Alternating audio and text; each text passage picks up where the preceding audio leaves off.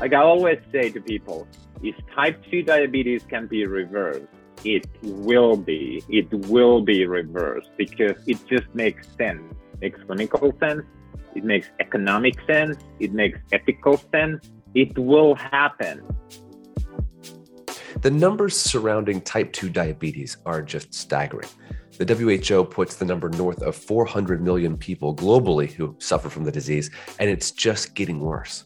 Now, health experts agree that type 2 diabetes can largely be managed by a combination of nutrition, exercise, and sometimes medication. But what if it could be reversed completely? That's the claim and the health moonshot of my guest today, Sami Inkinen, CEO and founder of Virta, which Startup Health backed in 2020. Specifically, Inkinen and his team want to reverse type 2 diabetes in 100 million people by 2025. I'm your host, Logan Plaster, and this is Startup Health Now. Sami Inkinen isn't just any health tech founder. Before Virta, he disrupted the real estate industry by co-founding Trulia, which he sold to Zillow for $2.5 billion. Now with Virta, he's raised more than $350 million to date, giving him the capital needed to take a great idea and scale it in really unprecedented ways. In our interview, we'll hear why he started Virta and where they're heading next, but we'll also get a bit personal and hear what makes this dogged entrepreneur, who happens to also be a world-class Ironman athlete, tick. Stick around.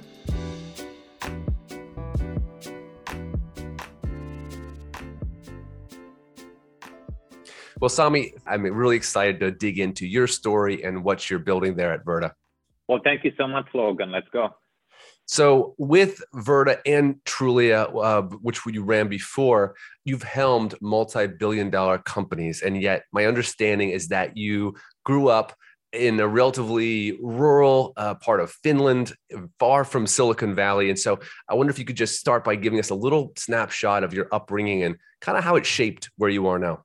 Yeah, well, first of all, the entire Finland is rural. It's 14 people per square kilometer. So wherever you grow, it's kind of rural. But it is true. I grew up on a farm.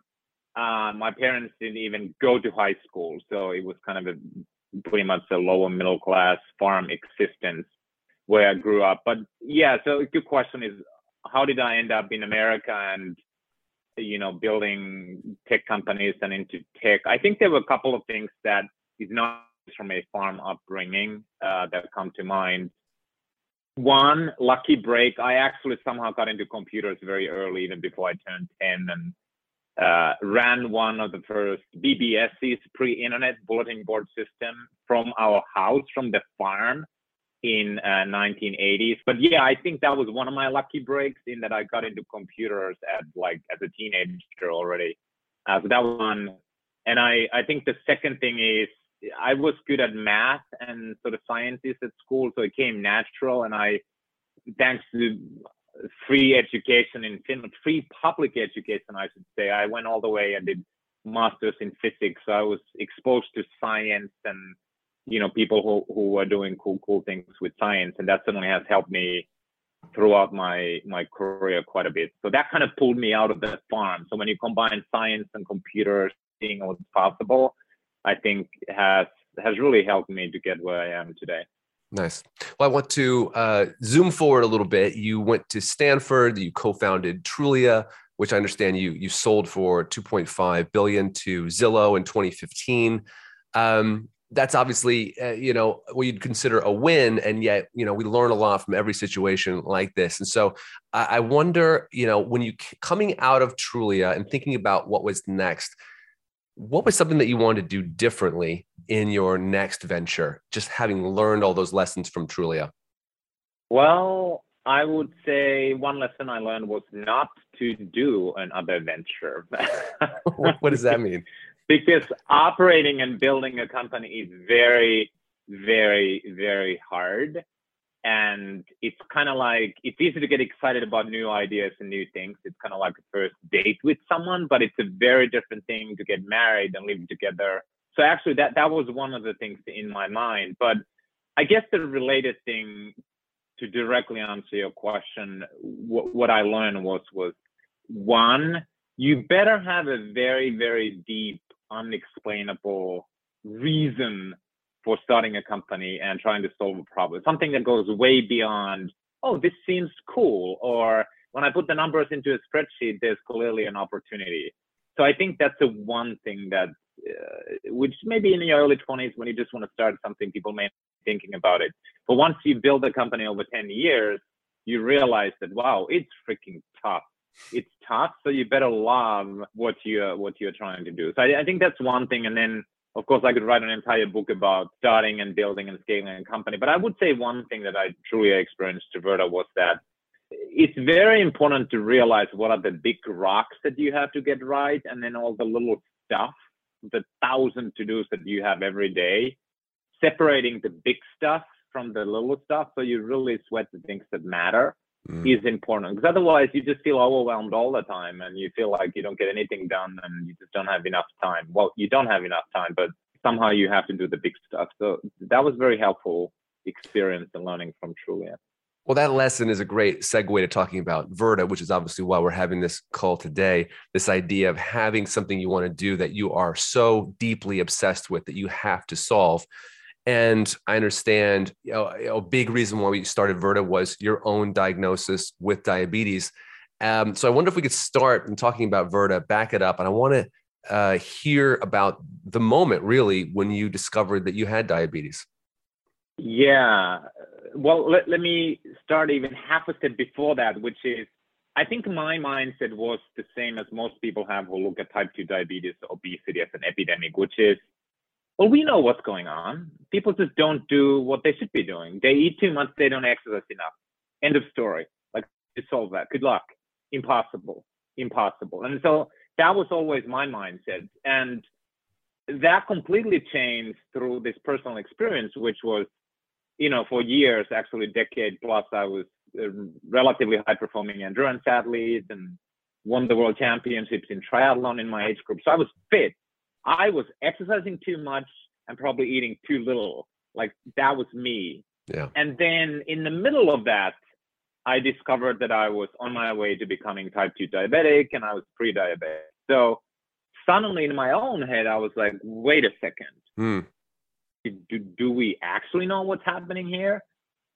Or do we not know? And if we don't know, maybe there's a different way to address this disease. And, I wasn't the scientist behind the Verda science, but the scientists that I met then ended up becoming my co-founders. And sure enough, the way we look at type 2 diabetes is not, or we look at it as a disease of obesity and people eat too much, but it's actually more about what you eat. And if you manipulate those things in the right way and in an individualized way, you can actually take a late stage type 2 diabetes and reverse it. So, the answer to your question is realizing that I had been so wrong, and then realizing that in that wrongness was the key to basically solving our type 2 diabetes epidemic.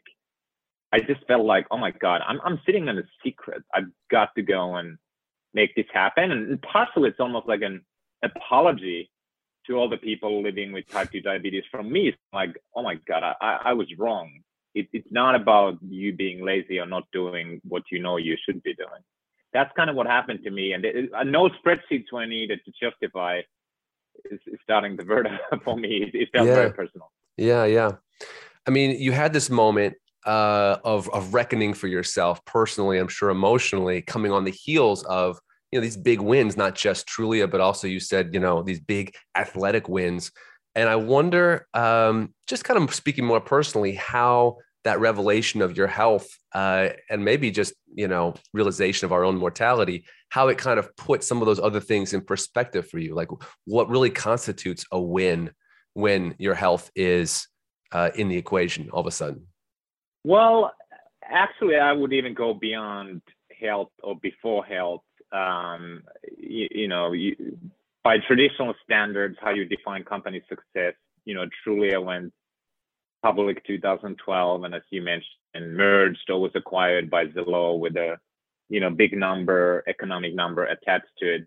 So having gone through, bunch of ups and downs and success, I already learned throughout that journey that, I think the traditional definition of success is, at least in American context, it's very money driven and I think misguided. So I came to realize that, ultimately it's all about the journey. And the question is, how do you allocate your life's time? And to me, it's using creativity and creating something that improves other people's lives. Some people do that in a very small scale setting, whether it's family or friends. But I feel like one of my gifts is some sort of cross-wiring in my head craziness to go and start a company and take that risk. But if I can do that by applying my creativity to help other people improve their lives, improve their health, like that's the definition of success. And working on for a long, long time, to me, is the definition of success. Now, obviously, you take investor money, you promise that you deliver a return and hopefully deliver. But that to me is a very, very narrow definition of, like, if you just put numbers on a scoreboard. To me, it's more about the journey and do I allocate my time and my skills towards something that's meaningful. Okay, so let's come to the present. Let's talk about Virta more specifically. Give us a story of how the idea for Virta came about. You just alluded a minute ago to meeting the scientist that kind of opened your eyes to really what's going on with type 2 diabetes. So kind of break it down for us. Yeah, well, again, I will take the half step backwards and just set the context. Not everybody may be familiar with diabetes, but it's not a tiny little thing. It's globally 500 million people have type 2, 500 million people have type 2 diabetes, more than 30 million in America. It's costing us 400 billion a year in America. And, big numbers and money, but worst of all, it's just getting worse. So the current approach to type 2 diabetes is sort of prescribing more medications to slow down the progression of this chronic disease. So the question is, like, is that the best we can do? Can't we, like, reduce this burden or reverse it? And so the answer to your question is, my eyes totally open when, I got to know these scientists and they said, hey, we don't even need to perform surgery or create new drugs. There's a way to nutritionally take this, what's considered a chronic disease, and actually reverse it. And I was like, wait a second, you should be on a path to win a Nobel Prize, because if you can reverse this disease systematically, like, this is huge for, both individuals and then also for the payers and taxpayers.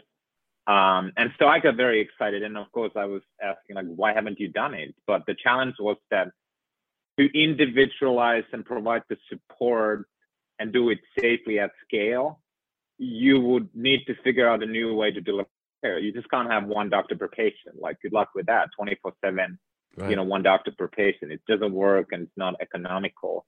And, I guess my innovation to the table was, well, if we were able to put real estate agents into people's pockets through smartphones, why not do that with doctors? And so that was the genesis for Virta. There was science that, published evidence that we can manipulate nutrition to reverse the disease, and then marrying that with a new way of delivering care with real medical medical doctors.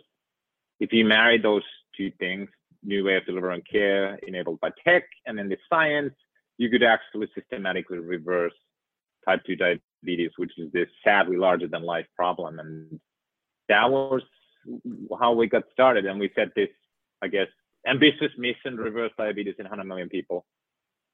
Not many companies like yours talk about systematically reversing type 2. It's mostly about management, right? How has the market responded to that kind of language, that more aggressive, more audacious language? Yeah, I'll give you in the beginning, once upon a time, like 6 years ago when we started, and maybe the couple of years following, it was a lot of eye rolls and questioning whether we are crazy or like, is there, like, literally, are we telling not the truth? Like, is this even possible? So there was definitely a lot of eye rolling by, even scientists and clinical leaders and chief medical officers of potential health plan and employer customers. And that was one of the reasons we made this, I guess, a bold move as a tech-driven company, that we started a prospective clinical trial as step one as of our evolution in 2015. So that was the beginning. And now where we are today, I think the most exciting thing to show that the world has changed and enough evidence is enough is that just a couple of months ago, August of this year, 2021, the American Diabetes Association and a group of diabetes scientists issued a consensus paper on type 2 diabetes remission and reversal, explaining how it's possible, what it means, and that it's possible, and the approach. So we've come a long way. And then, of course, we work with more than 200 large enterprise customers, health plans, even the US Veterans Administration, a bunch of employers from big brand names like Home Depot to Comcast to so forth. So, but it's pretty much in anything. If you have substance that's working, even like electric vehicles, think about a decade ago, people were sort of laughing like, you're driving a Prius? What's wrong with you? Like, that's crazy. And now not driving an electric vehicle is kind of like, when are you going to switch, right? So it's very common when you take something new to the market. How do you think about the idea of a bounce backs? I know this is an issue in type 2 diabetes, getting on a program, getting healthy, and then just kind of yo-yoing back to previous behavior. Is Virta a really long-term program, or kind of how does that work? Yeah, well, it's a very, very, very good question, because reversing diabetes for a week or 3 months or even 6, or you could even say maybe for a year, it's not useful. You want to be delivering sustained long-term results. So absolutely, it's sort of has been a key focus area for us ever since we started. And this is one of the reasons we are now 5 years into our prospective clinical trial, and we've showed 10-week results, so rapid outcomes, but 10 weeks, like, who cares? 6 months sustainability, then we showed 1 year sustainability, then we showed 2 years sustainability, and then we also showed 3.5 years, and then 5 years. So our focus has always been to deliver long-term results. And just to throw some numbers, at 1 year, our patient retention was 83%. Again, this is published, 83%, and 74% at 2 years. So it's very high. And even at that, what happened to the small percentage of people who left, some of them is, based on the data that we've analyzed with some of our customers, is what we call graduates. So some of our patients who leave are successful. They're successful, and they say, like, thank you for the 1.5 years. I think I have what I need. I don't have diabetes anymore. I got rid of insulin, my medications, and I kind of know what to do. And so we gladly say, if you are at that point, congratulations, like, off you go. But we are here to provide support if you need. You've been very successful fundraising. And I'm just curious, at a very high level, what do you see these big fundraisers as enabling you to do as a company? Yeah.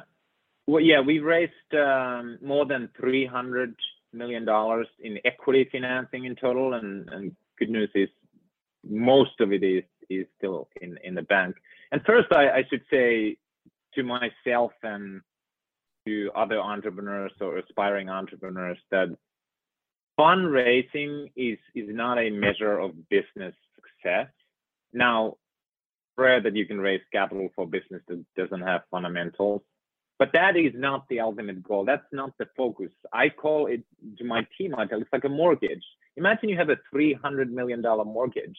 You have to pay back with a very, very high interest. So I always think of, you raise capital to be able to achieve the goals that you need, but that is not a measure of success. So you have to be very, very clear about that. And for better or worse, in Silicon Valley, there's a lot of celebration of like, hey, we had this private investment and we raised this much money. It's like, guess what? If you could build a business with no capital from outside, wouldn't that be even better? And so I am very conscious of that. But to your question, actually, to build a Virta-like company, it is reasonably expensive.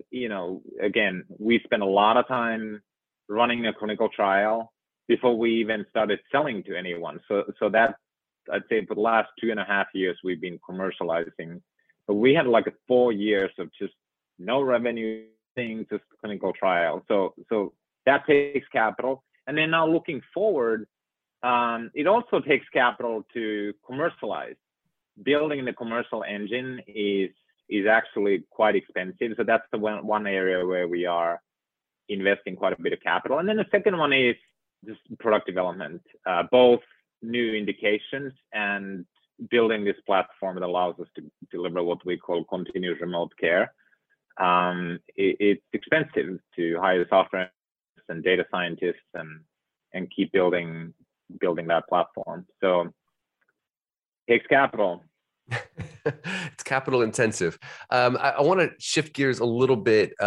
In reading about you, you can't not find news stories about your epic rowing excursion from California to Hawaii.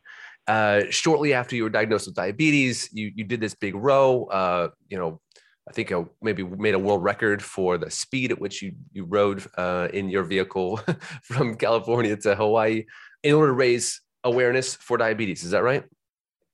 Well, first of all, absolutely, you are correct. I rode across the Pacific Ocean with my wife, or I should say my wife did most of the work and I took most of the credit from California to Hawaii. But yeah, a big part of what I still consider crazy adventure and feels like an out-of-body experience. Did we really do that a few years ago? Was raising awareness about the dangers of sugar specifically. And, that was a key element of the adventure, that we could do that, go very fast, work very hard with no sports products and drinks and gels and bars and that kind of stuff.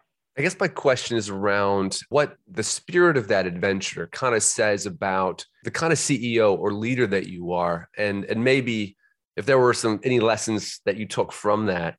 Not every CEO of a healthcare company is sort of jumping into that situation. And I'm just sort of wondering what that says about your ethos as a leader and a CEO. I think rowing 45 days through storms, and again, it's unsupported. It's not like we had a helicopter following anything. It certainly takes willingness to take appropriate risks. It takes a lot of grit and perseverance and ability to just keep going through adversity and not fall apart physically or mentally. It's also mentally very tough. So hopefully I can apply those into my professional life. But I would say there were kind of a couple of philosophical or mental or number of lessons. One was this mantra that we kept repeating: this too shall pass. This too shall pass. So whether it was a storm or expectation of moving fast one day and then it's all headwind and we got almost nowhere, it's very easy to just basically become demoralized, if not depressed, like, oh my God, this is horrible. But when you go through those cycles, like dozens of them, you realize that, everything's very impermanent, that this too shall pass. So that's the one thing that I've certainly taken. Building a growth company, it's like running from one crisis to another and being able to have that perspective, like, this too shall pass, and enjoy the obstacle. So that was one. And then I would say the second thing, which really cemented my willingness to go and start Virta, was the realization that pushing towards discomfort, being uncomfortable, those periods in my life, while sort of physically temporarily uncomfortable, have been most rewarding and gratifying. The role was just one of them. Like, honestly, 1 million oar strokes. Guess how many of them were painful? 1 million. But it was very rewarding experience in many ways. And so that sort of willingness to get uncomfortable rather than run towards, hot chocolate and fireplace, is something that I took from that role. Is that a Finnish way of thinking? Sisu, is that what they call that? Yeah, so your listeners should Google Sisu, SISU, something around perseverance and grit. I think it took a lot of Sisu to do the role as well. If you're mentoring a young CEO, are there ways in which you would encourage them? I mean, in our portfolio, we've got hundreds of early stage healthcare founders. Are there ways that you would encourage them to I don't know, take risks outside of their business to sort of build up some of these muscles, this ability to face adversity so that when you hit it as a CEO, it's not the first time? Interesting. I'd actually encourage or recommend a few other things for CEOs or founders, first time or second time. I would say one, definitely have a hobby or some deep interest where your identity is not tied into your company at all, whether that's sports or arts or family, whatever that is, because it's very, very important. It makes it easier to take risk and not attach the outcome or the day-to-day, whatever, that this is all there is. Well, that's not true. Yeah. But it's easier to get out of that mindset if you have like, you're just nobody or no one in another context.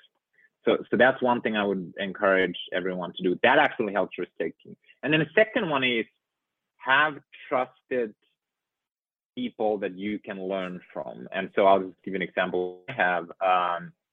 I actually have not just one, but two executive coaches that I've worked with for years. So I'm still trying to learn and become better. I've also been a member of the YPO, or Young Presidents Organization, and the forum that meets for 4 hours per month for 13 years. So it's a group of 8 to 10 other CEOs that you meet with for 4 hours each month. And it's highly confidential. You talk about your personal life, your relationships, your professional life. So finding those groups, and this is not just a cocktail party with a bunch of techies, like that is not authentic. I'm sorry, it's not. So that I would encourage, because it's a lonely job to be a founder and CEO. And yeah, it's good to have that trusted support network who's there for you in the ups and the downs. Yeah, it's interesting. We've actually adapted that YPO model to Startup Health, peer-to-peer coaching circles, really a similar model that was adopted straight from YPO. Yeah, I'm so glad that you're doing it. I just cannot quantify the value and the benefit that I've had in my life. Not just professional life, it's everything that happens in life, the ups and downs, and having a family and having kids and, you know, parents, dads, and all kinds of things. It's been super helpful. So what are you most excited about with what's next for Virta? Well, we are in this fun spot. Products being built and tested in the clinical trial, got the first customer. So scaling phase. And so I would say, maybe this sounds boring, but like truly scaling the impact, reversing type 2 diabetes in more and more people and delivering that experience for the individuals and then delivering value to our customers. It's almost like we are now at this point where we've been working so hard for 5 or 6 years, and now it's starting to truly pay dividends, and you go from side wins to tailwinds.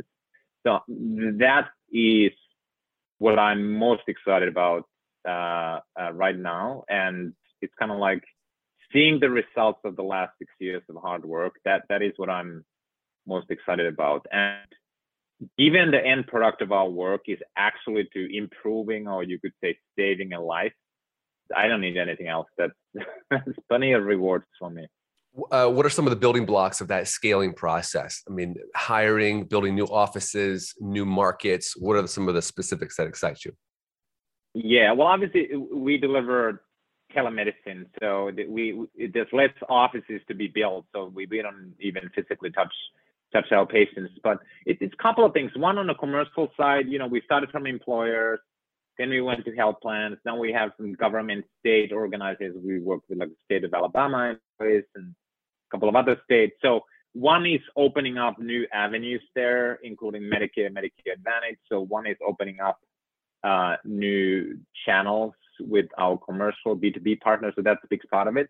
And then honestly, the largest part of our organization is product development and scaling the platform, because there's unlimited amount of opportunities to improve patient delight and outcomes and efficiency. And then behind the scenes, there are a couple of other indications we're working on through clinical trials and otherwise that I'm not in a position yet to talk about.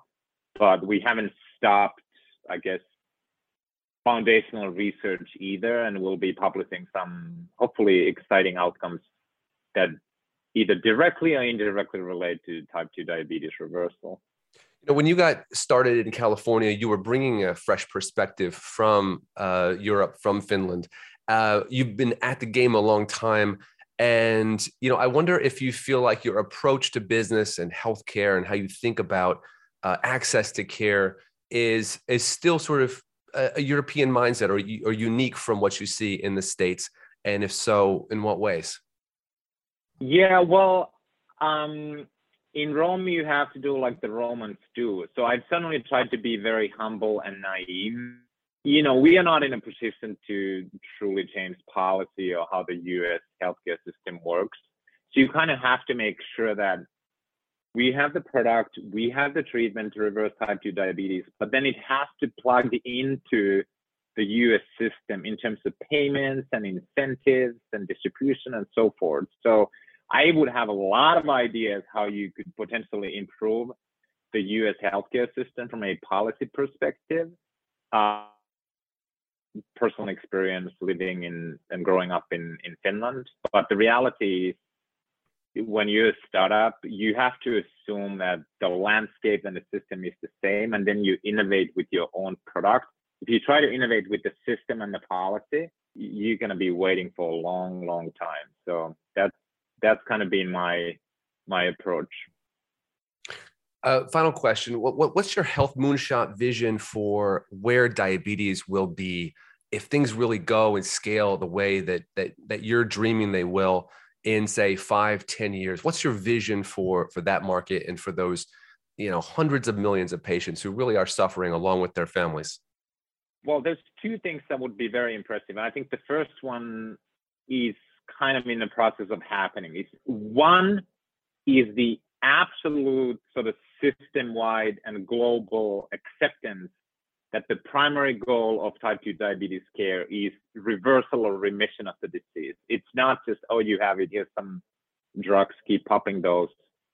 So that one would be that the primary goal is reversal or remission. I think we are a day closer today than we were today, and a consensus paper that came out in August is a very powerful signal towards that direction. So that's one.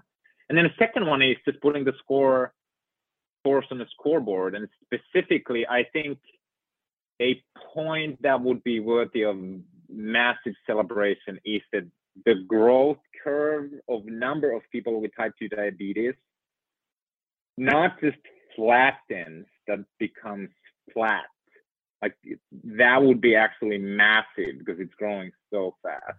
Yeah. So once we see that, I would say it would be cause for massive celebration, because once you see it flat, then there's no reason you can't be putting the absolute numbers down. Question, is the current growth rate accelerating? That's a good question. I actually don't remember on top of my head. It's so big. So we have about 500 million. It's expected to be, 750 million globally in about a decade or so. I should check the numbers. Yeah. But it's just sort of, you extrapolate a little bit, and there's soon a billion people globally with type 2 diabetes. So whether it's accelerating or not, it's mind-blowingly large. And so something needs to happen, and we are working on that something. Well, that's a great note to end on. It is a hard contrast to hold in your head that on one hand, this problem is so massive. On the other hand, you have had great success, and you've raised these funds, and you have these partners, and you're making headway. And yet the iceberg is so big. So both things are true. I mean, there is hope, and yet there's also this massive challenge that we have to keep our eyes on. But then it's also motivating to me and exciting. And again, sorry, I take these car analogies, although I'm a bicycle person, not a car person. But you could think of the same thing in electric vehicles, that there's so many gasoline using cars sold every year, and like EVs are probably 5 years ahead of diabetes reverse. But it's kind of the same thing. It's motivating, it's exciting, because to me it's inevitable.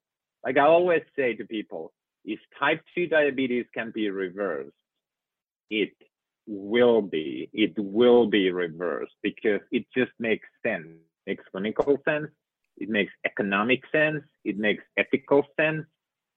It will happen. And so then it's just a question of how quickly can we scale? And that's why we're running. Do you feel like that's a defining feature of a successful CEO, the ability to identify and embrace what they see as inevitable, to see the inevitable before everybody else and embrace it? You have to be able to dream and envision what does not exist. You definitely have to be able to do it. In fact, you cannot start a company unless you have that. And maybe that's another place where my wires are crossed in my head, that even as a kid, I was always dreaming about what could be, should be, rather than what I had. And so I was always thinking, what could be built, what should be built, what can be built in 5 years. And so my head's always thinking that way. So I do think that's necessary, because if you're just staring in your toes, it's kind of like in a running competition, you will stumble. Like you certainly have to look into the future and see a little bit around the corner that others may not be able to see. Love it.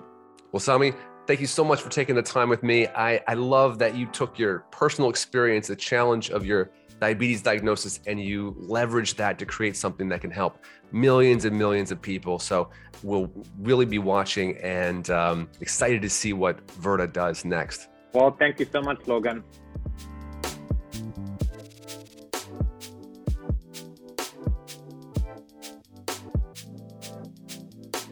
Thanks for listening to Startup Health Now. Startup Health invests in health transformers from around the world who are committed to achieving audacious health moonshots. If you want to learn how you can join this community of entrepreneurs, or if you want to connect with one of our 380 companies, go to startuphealth.com. If you'd like to learn how you can invest in our Health Moonshot Impact Fund in collaboration with AngelList, go to healthmoonshots.com. Thanks for listening to Startup Health Now. We'll be back next week.